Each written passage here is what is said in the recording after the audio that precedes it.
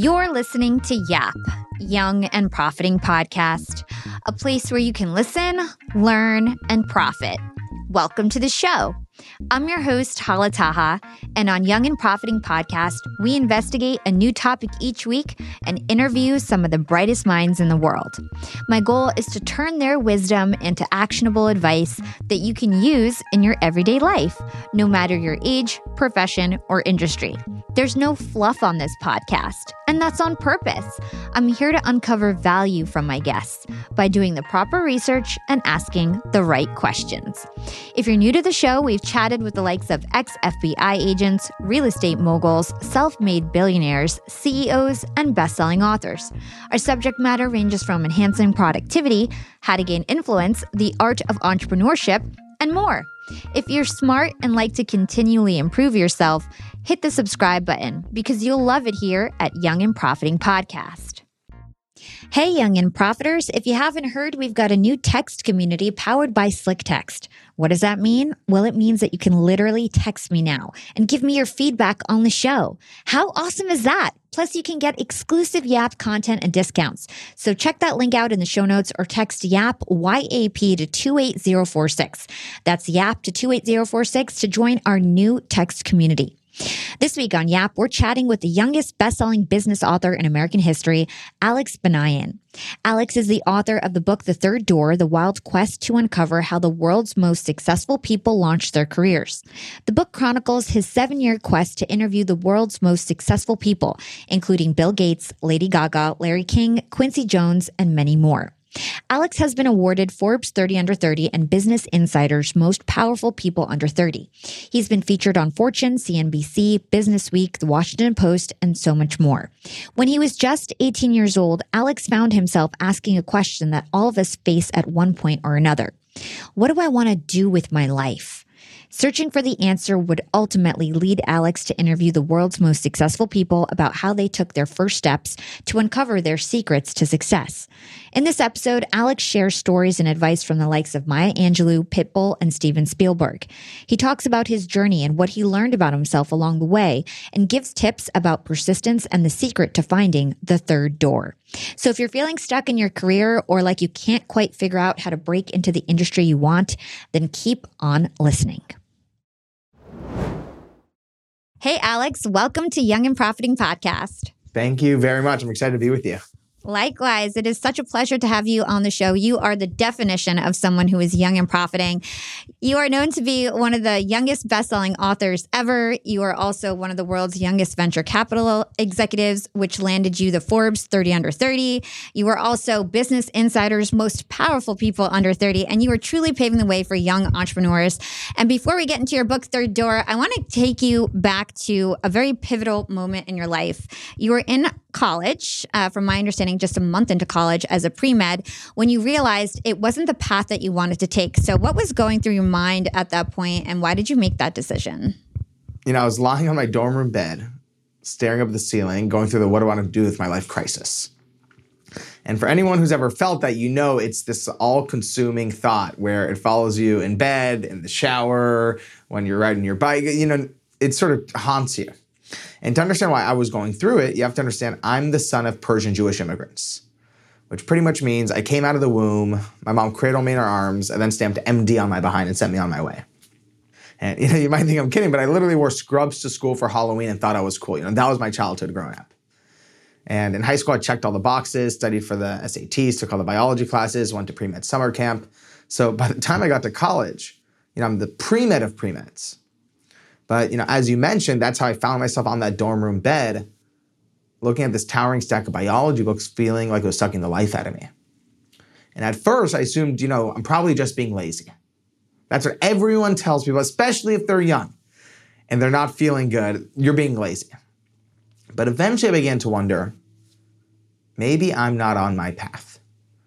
Maybe I'm on a path that somebody else has placed me on, and I'm just rolling down. So now, not only did I not know what I wanted to do with my life, I had no idea how the people who I looked up to, how they did it. How did Bill Gates, when he was also in college, how did he sell his first piece of software out of his dorm room when nobody knew his name? How did Spielberg, when again he was around the same age, become the youngest major studio director in Hollywood history without any experience. These are things they don't teach you in school. So I just assumed there had to be a book with the answers. So I started going to the library and ripping through business books and biographies and self-help books, assuming there had to be a book, not at a particular age in life, but really a stage. When you have a big dream, when you have a big goal, no one's taking you seriously, no one's taking your calls, how do you find a way to break through? And eventually, I was left empty-handed. And that's when my naive 18-year-old thinking kicked in. I thought, well, if no one's written the book I'm dreaming of reading, why not write it myself? And, I thought I'd just call Bill Gates, interview him, interview everybody else, and I thought I would be done in a few months. That, I thought, would be the easy part. The hard part, I figured, was getting the money to fund this journey. I was buried in student loan debt. I was all out of bar mitzvah cash. So there had to be a way to make some quick money. So 2 nights before final exams, I'm in the library doing what everyone does in the library right before finals. I'm on Facebook. And I'm on Facebook and I see somebody offering free tickets to The Price is Right. And I'm sure you know the game show. It's the longest running game show in American history. And I was going to school in Los Angeles, not too far from where the show filmed. And my first thought was, what if I go on the show and win some money to fund this book? Not my brightest moment. Plus, the show was filming the next day. I had finals in 2 days. It was a bad idea. And I told myself it was a dumb idea and to not think about it. I don't know if you've ever had one of those moments where an idea, no matter how crazy it is, it keeps clawing itself back into your mind. So that night, I decided to do the logical thing and pull an all-nighter to study. But I didn't study for finals. I studied how to hack The Price is Right. And I went on the show the next day and did this ridiculous strategy and ended up winning the whole showcase showdown, winning a sailboat, selling that sailboat, and that's how I funded the book. And that's how the journey got started. Wow. So I know this story because I did research on you. So you sold the boat for like $16,000. Now you were able to embark on this journey, which was pretty expensive because you basically planned to fly around America and interview your idols and do whatever it took. But how did your parents react? Because did you pause school or did you drop out of school 100%? Like what was that? It happened in stages. And I think whenever you're on the precipice on taking a big change in life, it can feel daunting that it has to be this one big giant leap. Oh, you just got to quit your job and never look back. The reality is, and especially when I've studied success over the past 10 years, every single person who achieved their dream normally didn't take some reckless leap. They took one courageous step after another. So, for me personally, it started sort of small. First, it was just deciding over summer vacation I wouldn't take pre-med classes over this summer. Instead, I'd work on the book. And then the next year, it was switching from being a pre-med to going to a business major. Which, by the way, these weren't small things. This was like my identity. My parents came from Iran as refugees with the single hope that, I would have a secure, safe life, unlike they did. And then from there, the next year after that, the book started getting a little bit of momentum and I was so close to getting that interview with Bill Gates and that publishing deal that I took a semester off from school and I went from there. So in hindsight, it's really easy to say, oh, I just dropped out of school. But the reality is it's one terrifying step after another.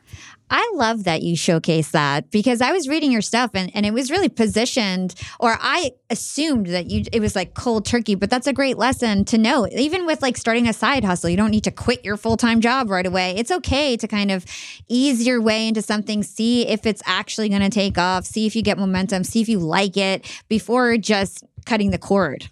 Absolutely. One of the most surprising things I learned in my research on Bill Gates leading up to my interview with him was that he didn't drop out of school the way, the media makes it sound. You look at a headline and it said, dropout Bill Gates becomes richest person on earth and things like that. The reality is Bill Gates started Microsoft when, he was in college from his dorm room with his buddy Paul Allen, and they decided to take one semester off to see if the company would get some momentum. And do you know what happened after that? They realized it wasn't getting momentum and Bill went back to school. No one ever talks about that. But that's just the reality. It's, open his biography, it's right there. And he went back to school, tried it again. And then after that, took another semester off and then it started picking up. And I think our society in particular our generation, we grew up with tweets and now with TikToks, and it's so easy to compress years and years of someone's journey into 60 seconds. But the reality is, especially when you're studying success, it's a lot more gray. And it's a lot more little steps. A tipping point is only available in hindsight. The reality when you're going after your journey, and especially if anyone listening is in the trenches right now, it's okay that it's not happening overnight. It takes little step after little step. It's so true. It's such a great point. So we were talking offline and you were asking me how long I've done Young and Profiting podcast. So it's been about 4 years, but it was a 10-year journey. And when I started the podcast, I had big guests from the gate because I had this really inspiring story. I almost had a show on MTV. I was like, on Hot 97. And so people believed in me, and it was kind of easy to get guests off the bat. And I was punching above my weight from the start. That's great. That's nice. But with you, I don't know what that feels like. Yeah, I want to know what it was like for you, because you were 18 years old and from my understanding, no track record in media. How did you get in touch? You interviewed Tim Ferriss, eventually Bill Gates, Steven Spielberg, these huge names. So what was your strategy like overall? And then I'd love to do a rapid fire and get some of your crazy wild stories. Well, it was a lot more Forrest Gump than Albert Einstein when it came to my strategy. The reality is, to my surprise, Bill Gates normally doesn't do interviews with 18-year-old college students. So my simple idea turned out to be a lot harder than I thought. And the book ended up taking 7 years. 7 years of, hard work and sweat. But eventually it happened. It took 2 years to get the interview with Bill Gates. It took 3 years to track down Lady Gaga, and every single one was different. So you're saying every single one was different. Well, tell us the story. I'd love to hear, for example, how you got in touch with Lady Gaga. You brought Lady Gaga up. So let's start with her. Lady Gaga, again, that was one of the final interviews of the book. It's one of the final chapters because it just took so long. And with all these people on it, you worked in, radio in particular, every one of these people have multiple gateholders. There's the manager, there's the agent, there's the manager's manager's manager, there's the assist, there's 15 people who all claim they are the decision maker. So you can get lost in those worlds. But thing with Lady Gaga in particular, it just so happened I, met someone named Matt Nicholson who worked with Lady Gaga and helped her on, her digital projects. So he brought me in through that door. And what I learned is that, and I actually learned this from studying Steven Spielberg, that every single story, without exception, whether it's Warren Buffett in finance, Maya Angelou in poetry, every single one of these people always had that inside person, an inside man, inside woman, someone inside of the organization that they were trying to get into, who believed in them. And you actually brought it up earlier, who believed in them as a person before the idea had any feet, believed in them and was willing to open that door and bring them in. So with Steven Spielberg, it was a man named Chuck Silvers who helped Spielberg get his first contract. With Warren Buffett, it was an investor named Benjamin Graham. But when you read a magazine or you turn on CNBC, those things aren't talked about, but that's the reality of how the world actually works. Yeah. So basically you went and found the inside man, the person that could hook you up with the person you actually wanted to meet and you would get in their good graces. So how can we go about finding an inside man? Do you have any tips for that? Yeah.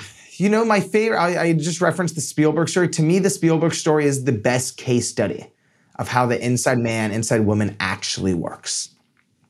And the reason I love this story is most people don't know is that the way it started is when Steven Spielberg was, 17, 18 years old, he applied to film school and he didn't get in. And then he applied a second year to USC Film School and he still didn't get in. And that's where most people would normally stop their journey and think they're not cut out for it. But Spielberg decided to take his education into his own hands. So he signs up for a community college in Los Angeles so he can sort of be around the industry. And he goes to Universal Studios Hollywood, the theme park. And for those of you who have been at the theme park, there's a ride called the tram ride that takes you on the back lot of the studio where you can see where the movies are made. So Spielberg goes on this little tour bus and about halfway through jumps off the tour bus, hides in the bathroom, and waits for the bus to keep driving. And Spielberg walks around the lot on his own. And about an hour in, he bumps into this older man named Chuck Silvers. And Chuck Silver sees this like pimply faced kid and says, what the hell are you doing here? And Spielberg told him the truth. He said, look, I'm so sorry. I jumped off the bus. I always dreamed of being a director. And they end up talking for about an hour. And Chuck Silvers was the head of the Universal Television Library, the head of all the archives. And at the end of the hour, he says, Steven, how would you like to come back onto the lot? And Steven goes, that would be a dream. So Chuck Silvers writes him a 3-day pass. And Spielberg comes back the first day, he comes back the second day, he comes back the third day. And on the fourth day, he shows up again wearing a suit, carrying a briefcase, and just walks to the security gate, waves his hand in the air and goes, hey, Scotty. And the guard just waves back and Spielberg walks right through. And he does this for months. He's sneaking onto sound stages, going into editing booths, asking directors and producers out to lunch. And he's essentially creating his own film school from scratch. But what happens after a few months is Chuck Silvers slowly becomes Spielberg's mentor. And Chuck Silvers gives him one of the best pieces of advice a mentor can give someone. He said, listen, Steven, stop schmoozing on the lot every day. Go create something of value. Go create a short film of quality and don't come back onto the lot until you have it ready to go. So Spielberg took that hard piece of advice to heart and he went and spent months filming and editing a short film called Amblin. And he went back to Chuck Silvers and showed it to him. And it was so good that at the end, a single teardrop came down Chuck Silvers' face. And Chuck Silvers picked up the phone immediately and called the vice president of Universal Television, Sid Sheinberg, and said, Sid, I have something you got to see. And Sid said, listen, there's a lot of things people tell me I got to see. And Chuck Silvers said, no, if you don't watch this tonight, someone else will. And the vice president said, you think it's that damn important? And then Chuck Silvers says, yes, it's that damn important. And sure enough, the vice president watched it that night. Spielberg the next morning got a call from the vice president's office saying he needed to be on the lot immediately. Spielberg rushes over, and on the table is a contract making the youngest major studio director in Hollywood history. And the reason that story is so powerful to me is, yes, of course, Spielberg was tremendously talented. If he wasn't talented, this never would have worked. However, I think we can both agree there must have been at least a handful of other talented directors in Hollywood at the time who didn't get that contract. And when you look at what made Spielberg different than everyone else, is that on top of the talent was his ability to find this inside person, his ability to have the courage to jump off the bus, talk to Chuck Silvers, tell him the truth about his aspirations, not being manipulative, but tell him the truth, and actually follow his mentor's advice and actually do the hard work. But if it wasn't for Chuck Silvers, Spielberg never would have got that pass to come back on the lot. He never would have gotten that good advice. And most importantly, there never would have been someone to get the vice president to pay attention. And in everyone's career, whether you're launching a podcast, writing a book, starting a business, trying to get a promotion, it's always that inside person who believes in you, who uses their social capital to kick the door open to help you get in. Let's hold that thought and take a quick break with our sponsors. Young and Profiters, they may call me the podcast princess, but I'm also the LinkedIn queen. I've been a LinkedIn influencer for 6 years now, and I teach one of the most popular courses about LinkedIn. And I love to teach sales on LinkedIn because when it comes to B2B sales, LinkedIn has got that on lock. LinkedIn is where all the decision makers are hanging out. There are 180 million senior level decision makers on LinkedIn and 10 million C-suite decision makers. These people are on LinkedIn and they're in the mode to buy. They're using LinkedIn for their buying journey, to research vendors or sales reps that they might work with, to look up how to solve their problems, to learn from industry thought leaders. They are in the mode to buy, whereas on other platforms, they're in the mode to be entertained. You want to get them in the right mindset. You want to cut through the noise with LinkedIn ads. In fact, 79% of B2B marketers rate LinkedIn as their top channel for paid media. And LinkedIn has the best targeting because they've got all these different inputs. People are putting their resume basically up on there. And so there's so many keywords that they can use to target the right decision makers so they can hear about how you solve their problems. And I've got a special gift for all you young and profiters who want to try LinkedIn ads. You can get a $100 credit. LinkedIn was super generous. If you want to make B2B marketing everything it can be and get a $100 credit on your next campaign, go to linkedin.com/yap, Y-A-P. Again, if you want to claim your credit, go to linkedin.com/yap. Terms and conditions apply. Young and profiters. Yap Media is growing so fast. I have 10 open roles just this month. In the past, it would take me so long to find hires. I have to go on all these different job sites. I have to create my own skills assessments.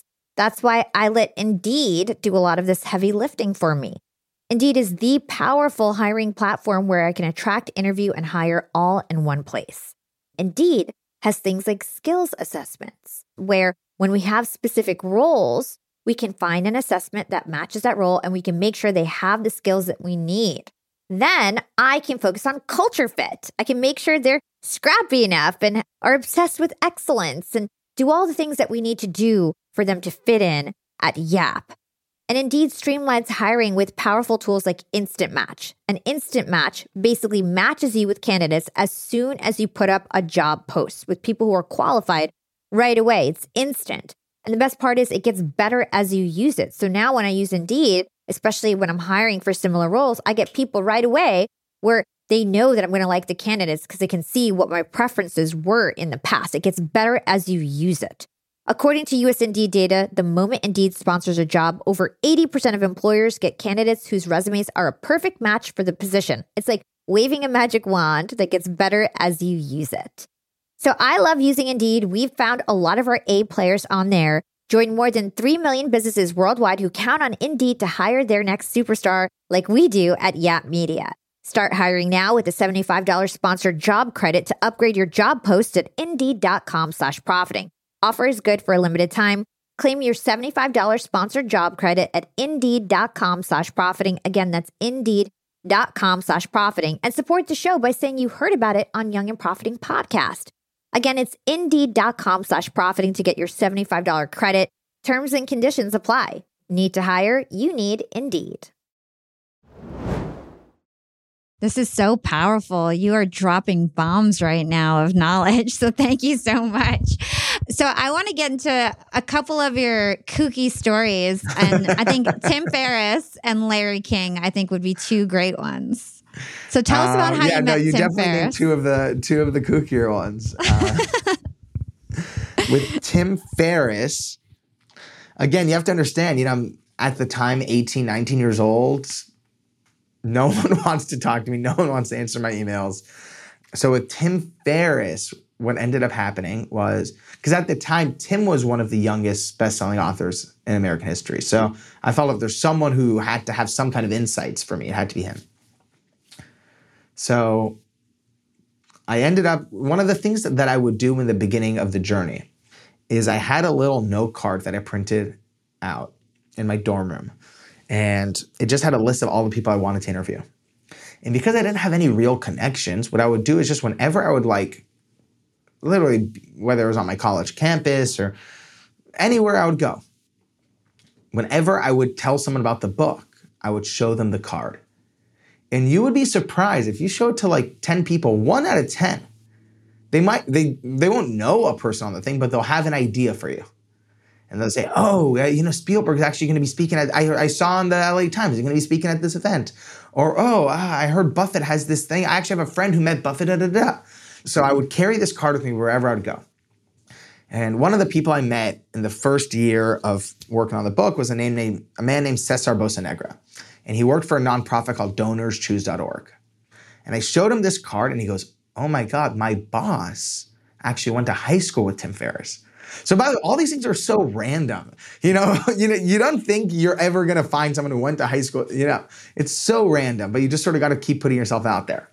So he goes, let me ask my boss. And sure enough, I never heard back. Cesar said he would talk to his boss, but I never heard back. So I decided to just take matters into my own hands. And I just started emailing Tim Ferriss's assistant asking for this interview. And I emailed 1 time, 2 times, 5 times, 10 times. No response. And I'm thinking, okay, maybe it's a lost cause. And right as I'm about to give up, I'm checking my inbox and I see sort of like a newsletter spam. And it's for an app that I used on my phone called Evernote, a note-taking app. And it said, the Evernote conference in San Francisco this summer featuring best-selling author Tim Ferriss as keynote speaker. And I'm like, oh my God, this is my dream. All I have to do is go to this conference. I used the money from the Price is Right. I think it was like $50 to register. And I was like, oh my God, this is my dream. And I bought my first ever plane ticket by myself. And I go up to San Francisco. And what I did, though, is because I knew Tim was involved with DonorsChoose.org, that company where, assess our work, the nonprofit, I took a Donors Choose gift card in my back pocket, just in case. And I also, for some reason, decided to print all 10 emails I had sent Tim's assistant, put in my back pocket too. I don't know why. I needed some kind of safety blanket. So I think this is a genius plan. It's a conference for an app. There's no way, anyone else is there to talk to Tim Ferriss. This is my dream. So I get there, I show up to San Francisco, I'm 19 years old, and I step into this conference hall. And almost every single person there has a copy of Tim Ferriss's book, The 4-Hour Workweek, under their arm. And it hits me, every single person here has the exact same idea that I do.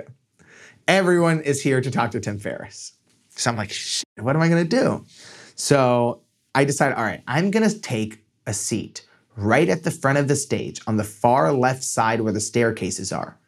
So when Tim walks off the stage, I'll be the closest person near the stairs. So I can be the first person to talk to him. So I sit right in the front row, I think I'm a genius. I think I just hacked the whole system. The lights turn on, Tim walks on stage from the far right side. So now I'm on the complete opposite side of the entire conference hall.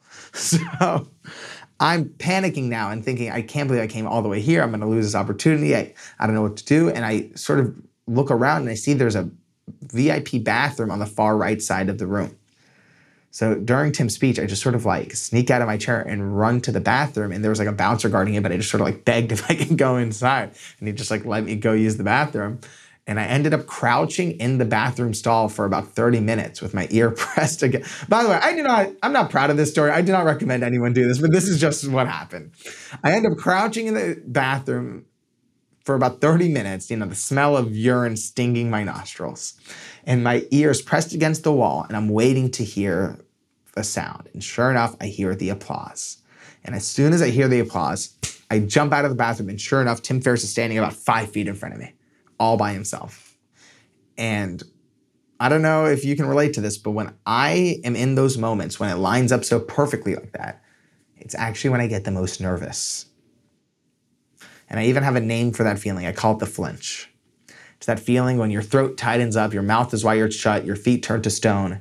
And I just awkwardly stood in front of Tim Ferriss in front of a bathroom, staring at him. And almost to break myself out of the grip of the flinch, I just reached into my back pocket, handed him that Donors Choose gift card, and I said, "This is for you." And he looks and he goes, "Oh, great. I know the founder of Donors Choose. I went to high school with him." And I'm like, "Oh, you don't say." And he's like, "How do you know Donors Choose?" I'm like, "Well, I'm actually working on a book right now." And he's like, "Oh, cool. What's your book about?" I'm like, "Well, I'm interviewing some of the world's most successful people. For business, I'm trying to interview Bill Gates. I'm trying to interview Lady Gaga. I'm trying to interview Jane Goodall. I'm trying to interview you." And he's like, "Haha, very funny." And I said, "No, I'm serious." And then I reached into my other pocket and gave him the 10 printed out emails. So he just looks at me, he's laughing, and he's like, "Let me look through these, but I'll get back to you in the next couple of days." And he was really nice. A couple of weeks go by, silence. So I email the assistant again, no response. Again and again. I ended up emailing his office over 32 times.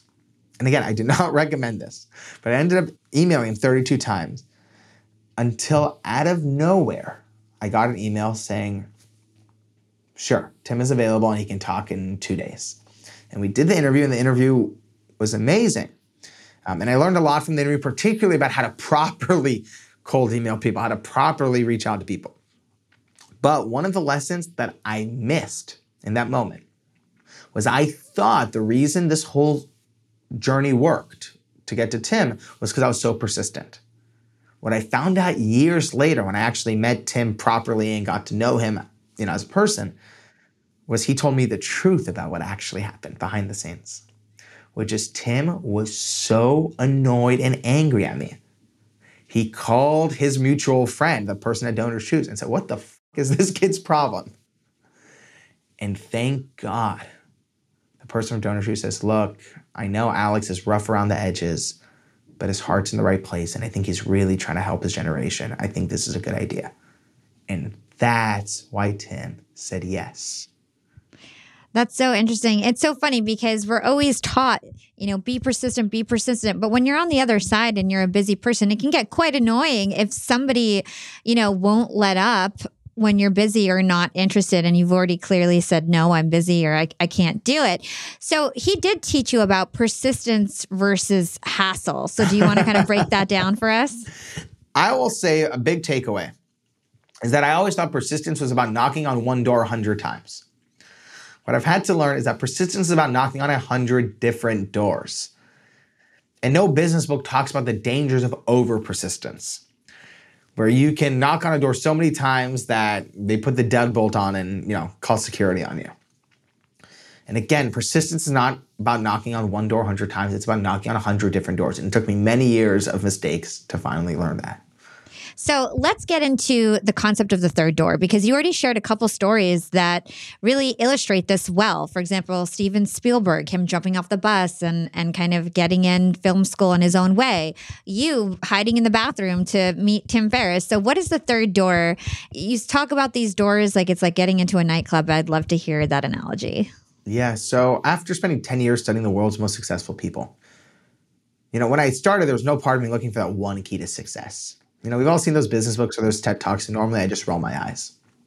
But what ended up happening over 10 years of research is I started realizing every single one of these people treated life and business and success the exact same way.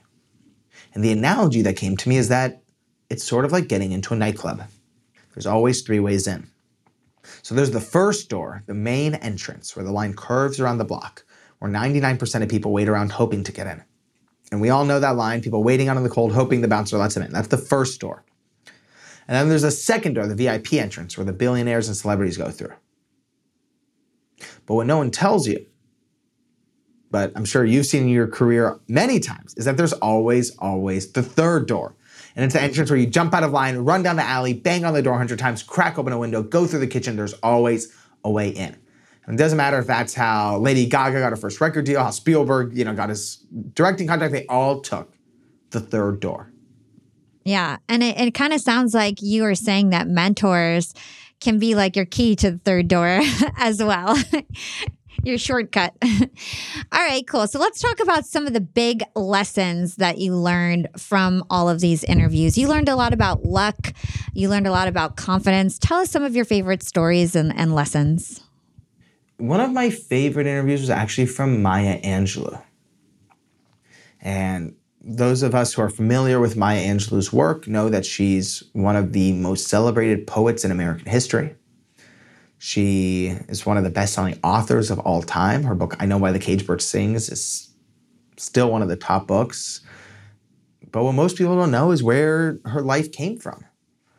Maya Angelou was born in Stamps, Arkansas, or raised up in Stamps, Arkansas, at a time where the town was strictly divided between blacks and whites. And as a young black girl, she grew up at a time where you could see, crosses burning and lynchings. And, it was a very, very dark time in American history. And at about age 8 years old, she got raped by her mother's boyfriend. And when she told her brother what had happened a few days later, the brother, of course, did the right thing and told the mother. And the man was not only arrested, but a few days later, he was found dead behind a slaughterhouse. And what the 8-year-old Maya Angelou thought, because this is how kids' brains work sometimes, is that she thought that her using her words caused this man to die. So she became a mute and didn't speak to anyone for years. And her life continued to unfold full of tremendous challenges. She faced tremendous domestic abuse. She faced teenage pregnancies. Lots and lots and lots of challenges, faced racism at every corner. But what's so amazing about Maya Angelou to me is not the darkness she endured. It's how she turned that darkness into light. It's how she channeled her experiences into works of art and transformed them into ways of healing for millions of people. And one of the things I asked her is and everyone in their own ways goes through those cloudy times. I know I've been through it. My dad got diagnosed with pancreatic cancer and passed a year later. I've had people I love go through, bouts of abuse and have to get out. And I was asking her almost selfishly, when you're stuck in the storm, when you're stuck with the clouds, what do you do? And she said, I want you to write. And she has a beautiful way of talking. She goes, young man, I want you to write this down on your notepad right now. And I said, yeah, of course. And I said, what do I do? And she said, I want you to write this down. This is a line I once heard from a country song, and I think it answers your question perfectly. And I said, of course. And she goes, write this down. Every storm runs out of rain. Every storm runs out of rain. And you just have to get to work. And what's so powerful about Maya Angelou is that because she had endured so much, she had this ability to help me get some perspective that, yeah, hard things happen, but they're impermanent. But you got to get to work. And one of my other favorite things she said, so I interviewed her the year before she passed away. And one of my final questions for her was, what's your final piece of advice for the next generation? And she said, get yourself out of the box. Try to understand that Taoism works for some people. Give it a shot. Read Cesar Chavez. Read Martin Luther King. Read Nelson Mandela. Read. Not everything will work for you, but try it out and see what does work. There's all this wisdom out in the world. And if we stay holed up in our little boxes, we'll never see all of the wisdom and all the riches the world has to offer. And then she said this beautiful final line. She said, life is short no matter how long you live. Get to work. That's so beautiful. You must feel so crazy that you've interviewed so many of these powerful people. Like that's all, you've got a pretty impressive track record in terms of who you interviewed. I'm very lucky. When you're talking, it seems like Bill Gates was really like your big goal, your big audacious goal. As we were doing this interview, you kept mentioning like, oh, if I was waiting for Bill Gates or I finally got Bill Gates. So why was Bill Gates like such a big deal to you? I mean, you interviewed lots of other huge people, and what did you learn from him? Was it everything you hoped for? Because they always say like, don't meet your heroes in person. So like, was it everything you hoped for? You built it up quite a bit, and what did you learn? I think about that line a lot, that don't meet your heroes. It cuts both ways. I've met my heroes and been disappointed. I've met my heroes and been shocked that they're even better than I could have imagined. With Bill Gates, the way this whole book got started, the way I even made this list was, it's a product of just being this like young, naive kid. And I sort of said, all right, when I make my list of people who I want to interview, I knew what I didn't believe in. And I knew I didn't believe in things like that, a Forbes algorithm of success. I knew that was not what I subscribed to. So I did what I do whenever I'm in trouble. I call my best friends for help. And I called my best friends, and one night we all gathered up, in my dorm room, and I said, guys, if we can make our dream university, who would be our professors? And that's how the list came to be. And then it became easy. Okay, for business, Bill Gates; for finance, Warren Buffett; for poetry, Maya Angelou; for science, Jane Goodall; for Latin American studies, Pitbull. We're just these goofy kids. But that's really how the journey got started. And it was really by making that list that it sort of became this treasure map for the third door. And, when I met Bill Gates, I learned tremendous things. I learned his negotiating secrets. I learned a lot about his strategy of how he was able to, especially at an early age, talk about anyone who was young and profiting. It was Bill Gates in his 20s, and the strategy that he used. And my takeaway from that is, from my interview with Bill Gates is, the guy knew what he was doing. Because even if he didn't go into software, if he had a hot dog stand, he would have had the biggest hot dog stand empire in America. Just because he really understood the mechanics of not only how to grow and work hard, but how to really strategize and think very long term. But I think when you spend 2 years fantasizing over anything, it never leads up to your fantasy. And some of the interviews that I wasn't even fantasizing about at all were the ones that changed my life in a major way too. We'll be right back after a quick break from our sponsors. Young and profiters, we are all making money. But is your money hustling for you? Meaning, are you investing?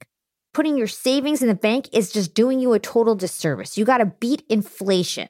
I've been investing heavily for years. I've got an E-Trade account. I've got a Robinhood account. And it used to be such a pain to manage all of my accounts. I'd hop from platform to platform. I'd always forget my Fidelity password, and then I have to reset my password. I knew that needed to change because I need to keep track of all my stuff. Everything got better once I started using Yahoo Finance, the sponsor of today's episode. You can securely link up all of your investment accounts in Yahoo Finance for one unified view of your wealth. They've got stock analyst ratings. They have independent research. I can customize charts and choose what metrics I want to display for all my stocks so I can make the best decisions.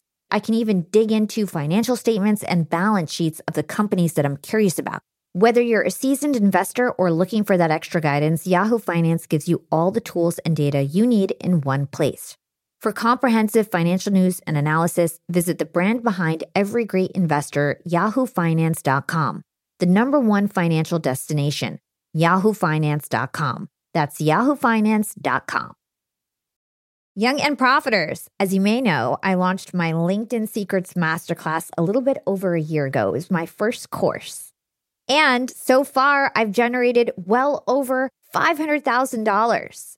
And the best part is, I didn't have to figure out how to set up my mastermind subscriptions, how to do abandoned cart targeting, and all of that tech geeky stuff. I just left that all to Shopify. Shopify is the global commerce platform that helps you sell at every stage of your business. And if you're in that I need to sell more with less stage, Shopify Magic is your AI superpowered sidekick ready to whip up captivating content that converts. And it doesn't matter if you're selling digital products or vegan cosmetics. Shopify helps you sell anything, anywhere, from their all-in-one e-commerce platform to their in-person POS system. Stop those online window shoppers in their tracks and turn them into loyal customers with the internet's best converting checkout. I'm talking 36% better on average compared to the other options out there. It's no wonder Shopify powers 10% of all e-commerce in the US, including huge global brands like Allbirds and Thrive Cosmetics. It took me a day to set up my Shopify store. I set up chat, took 2 minutes, and I was done. 1 month from thinking of the idea to implementation, a year later, I've made $500,000 on the idea.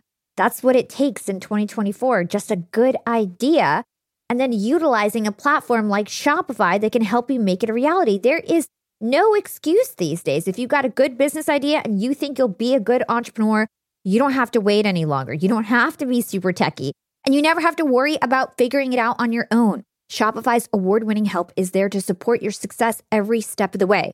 Sign up for a $1 per month trial period at shopify.com/profiting. That's all lowercase. Go to shopify.com/profiting now to grow your business no matter what stage you're in. Shopify.com/profiting. So I would love to kind of talk about some of the stories that really resonated with me that I think my listeners will like. So Pitbull, he told you to always stay an intern. Can you talk to us about that one? Oh, I love that. He talked about someone who, of course I was very excited, but who just blew me away with their authenticity and their wisdom was Pitbull. Again, it sort of doesn't match the persona at times. You watch a concert or a music video of him and it's, popping bottles on a private jet. But you sit down with him and the guy is he's just sharp. He's so wise, so sharp. And his backstory isn't talked about much. What most people don't know about Pitbull is that he was born literally with cocaine in his blood. His mom was high when he was born. And what people also don't know is that Pitbull went to literally 8 different high schools over the course of 3 years because they had to move around so often. And people do know a little that he was a drug dealer in high school. And what's so funny about the interview with Pitbull, this is not in the book, but I think you'll appreciate this. Pitbull's PR person said, no talking about drug dealing. I was like, great, no problem. You have my word. I will not ask a single question. And he's like, great. And I'm very in integrity in moments like that. If they're granting me that access, I'm very grateful. But For reasons I may never understand, about halfway through the interview, it was going so well that Pitbull just started opening up on his own and talking about all of the struggles he went through as a kid. And in hindsight, I think I know why. He was trying to explain to me how his life was this constantly, almost like a video game, trying to get to the next level. In high school, he was trying to survive and just make it out alive from the drug world. And then he was trying to just barely make it into the music world. Then he was trying to make money in the music world. Then he was trying to be the biggest musician out of Miami. Then he wanted to be the biggest musician in the world. And his life was like this video game, constantly leveling up. And he was telling me story after story after story. And at the end, he finally sat back in his chair when he was done telling me about all the different levels that he's worked on in his life. And he just sort of sat back. We were sitting on a balcony in Miami overlooking the sunset. And there was just a silence. And it was at the point in my journey where I was starting to become a better interviewer, and I learned to sometimes just let the silence sit. And I didn't say anything. And the silence just lasted for about a minute. And then he started just talking on his own. And he said, a few weeks ago I was with Carlos Slim Jr., who, as you know, is one of the richest people on earth, the richest person in Mexico. And he goes, I was with Carlos Slim, and I told him, I want to be your intern.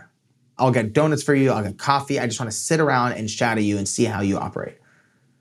And at first you hear something like that and you think he must be exaggerating or, joking, but I looked in his eyes and I said, this is probably the most serious thing he said the whole interview. And I was looking at him and I was realizing, here's a person who can perform at Madison Square Garden. And he's talking about how he genuinely has a deep desire to be an intern for someone else at this stage in his life. And Pitbull kept explaining, he goes, look, I can walk around a music label like a king. But at night, what people don't know is I'm walking around the offices of Apple and Google taking notes. And what I learned from Pitbull is that the best executives, the best entrepreneurs who are constantly leveling up in their career, do it because they are never satisfied with being an executive. They constantly want to stay an intern. And if you want to be the Mufasa, if you want to be the king of the Pride Land, you have to be Simba as well. You have to hold both at the same time, because the moment you're comfortable being at the top is the moment you begin to fall. And for Pitbull, it wasn't just about a strategy of success, it was who he was. And by staying an intern in all areas of his life, it's what allowed him to continue to level up. So the key to growth is to constantly go back to the bottom again. Oh my gosh, I resonate with this so much. That is such a great lesson for everyone to have heard. So there's one more secret to success that I want to uncover. This one actually comes from one of your mentors, Elliot Bisnow, and he taught you to bite off more than you can chew. Now, this is very counterintuitive. Usually it's don't bite off more than you can chew. So tell us about that one. So one of the things I learned from Elliot, and sometimes the best lessons are the ones that you're never explicitly said. They're the ones you just learn. What I learned from Elliot is that, and it's true for all of us, we're all more capable than we give ourselves credit for. And I truly mean that. From all my years of studying success, all my years of meeting readers of The Third Door, people are more capable than they give themselves credit for. And this idea of bite off more than you can chew, you'll figure out how to chew later, is essentially giving yourself the credit you deserve, which is that you'll figure it out. You might not have the ability now, but you can grow, you can learn, you can try for new things. And by the way, he didn't say bite off more than you can chew, it's so easy and fun. No, he said you'll figure it out later. And the reality is it's hard, it's painful, it's uncomfortable, you want to cry. But what's interesting, and this is a big thing I want to share with everyone, is that in the world of fitness, I think, if we polled 10 random people on a street and said, hey, if you can only lift 50 pounds on the bench press and you wanted to lift 150 pounds by the end of the year, how would you do it? 9 out of 10 people would know the answer. Well, you go 50 pounds, 55, 60, 65. Oh, you tore your muscle. Now you go back down to 55 and you work your way up slowly until you get there. But in the world of business, in the world of entrepreneurship, you ask someone, well, your business is this size and you want it to be this size, how'd you do it? 9 out of 10 people have no idea what to even say. And the truth is, it works exactly the same way. All these skills that we need in entrepreneurship, whether it's sales, strategy, pitching, storytelling, business development, are all learnable. Except when you go to the gym, it's much more obvious what to do. In entrepreneurship, it can be a bit more tricky. But the truth is, it's all learnable. You can learn to be a better storyteller. You can learn to be better at sales. You can learn to be a better marketer. Now, what people think is they either got it or they don't got it. And they try it, they don't have it the first time, and they give up. But what Elliot's advice was, bite off more than you can chew. He's like, all the other things you'll figure out on your own. And I think that's one of the best pieces of advice I've gotten. So let's stick on this concept of mentorship. You are a mentor. I know you do some mentorship groups and things like that. You have a couple mentors. I think Cal Fussman is another one of your mentors. So how do you go about finding and selecting a mentor? Yeah, I didn't do much selecting. I was very much like a beggar, taking whatever I could get. I think the thing about mentorship is, the reality is I wanted hundreds of people to be my mentors. When I was 19, I wanted Tim Ferriss to take me under his wing and spend every day teaching. People have different constraints in their life. Tim's really busy. He's got a lot going on. He already does a lot to give out all of his knowledge out to the world. The reason it worked with Elliot Bisnow is because at the time, no one really knew him. With Cal Fussman, essentially the same thing. No one had heard of him outside of, the writing world. And I'll share a piece of advice someone once gave me. And his name is Will McDonough. And at the time I met him, he was a vice president at Goldman Sachs. And I asked Will essentially, what makes a mentor want to spend time with a mentee? And he said from his experience, it's one of 3 reasons. Number 1, the mentor sees a part of themselves in the mentee. Number 2, the mentor wants to make the mentee a bit more like them, sort of pull them in their direction. Number 3, which I think is the most interesting one, is the mentor sees something in the mentee that they want to cultivate in their lives. So they want to spend time with that young person. And that one didn't make any sense to me because in my mind, what the hell could any of these successful people want from a young person? But now that I've seen, so many stories unfold, the truth is you would be surprised that an executive in their 60s or 70s is missing something in their life. And what they're missing a lot of times is that sense of possibility, that sense of hope, that sense of there's always a way, that sense of a dreamer. Because they had that too in the beginning. And sometimes it's even more practical. I remember when I was spending time with Larry King and his friends, I was like showing them how to use an iPad. I was like showing them what Snapchat is. So sometimes it was even as practical as literally teaching them things that they were curious about. But the best mentor relationships have all 3. The mentor sees a part of themselves in you. The mentor wants to teach you things to pull you in their direction, but also the mentor wants you to rub off on them. And I think the third thing I didn't understand at the time, but that actually is in your control a bit. You can choose to be a positive person.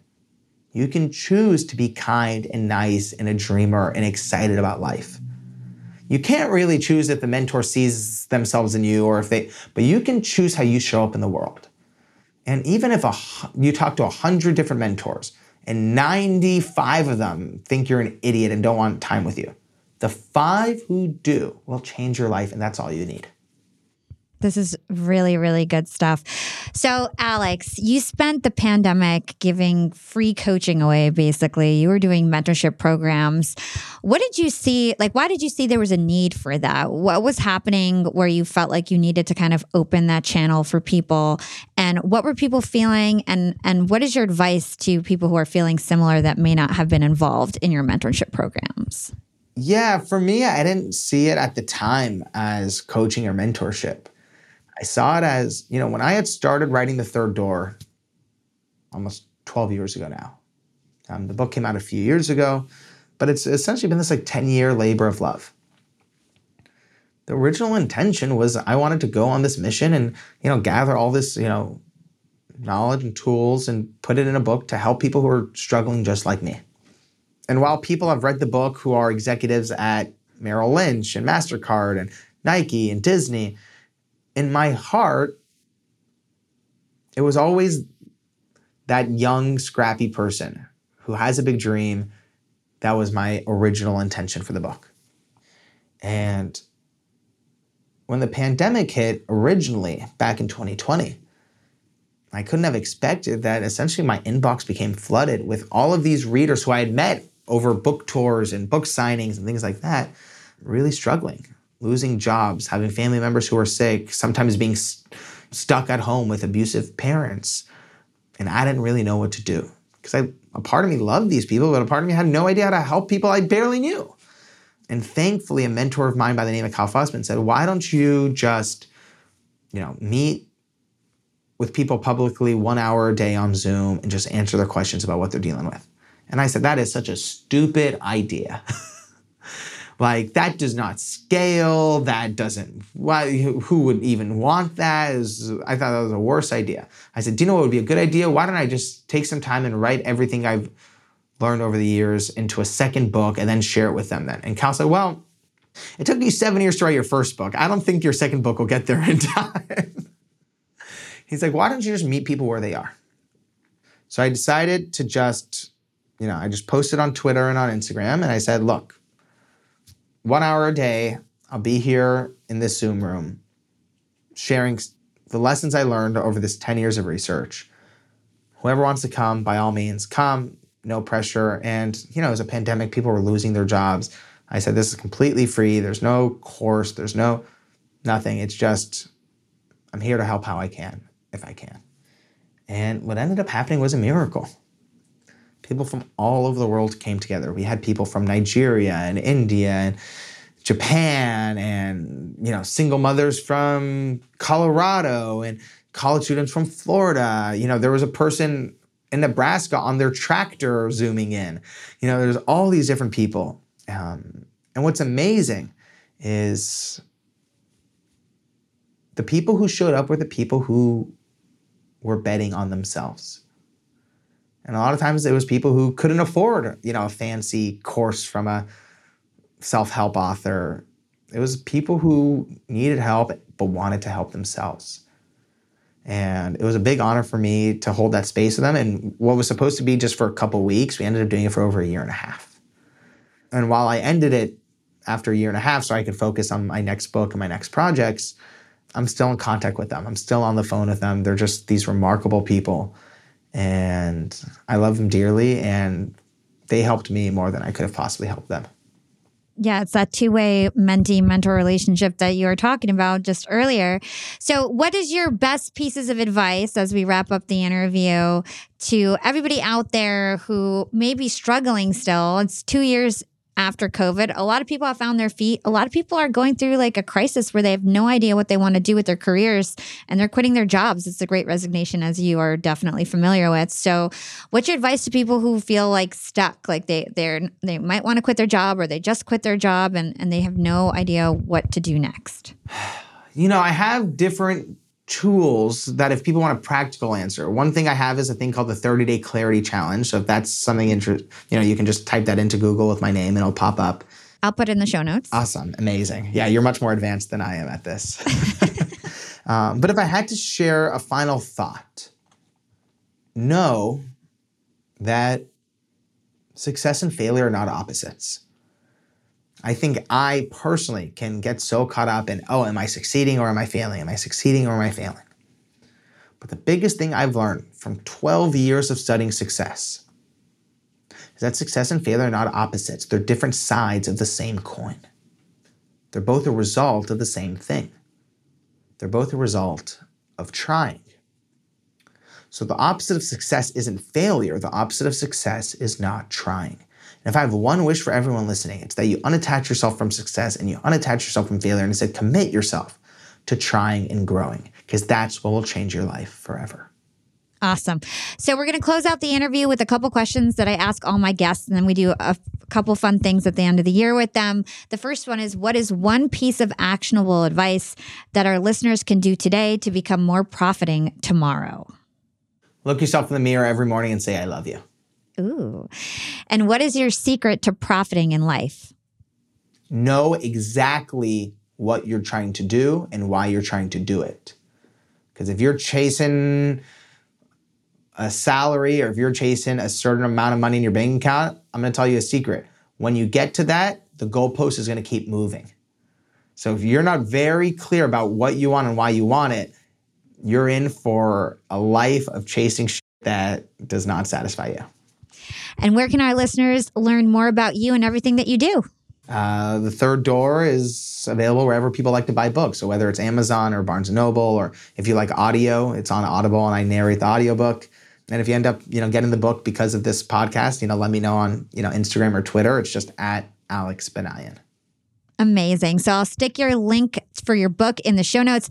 And what about your next book? Can you tease that out a little bit? I'm working on it right now, slowly.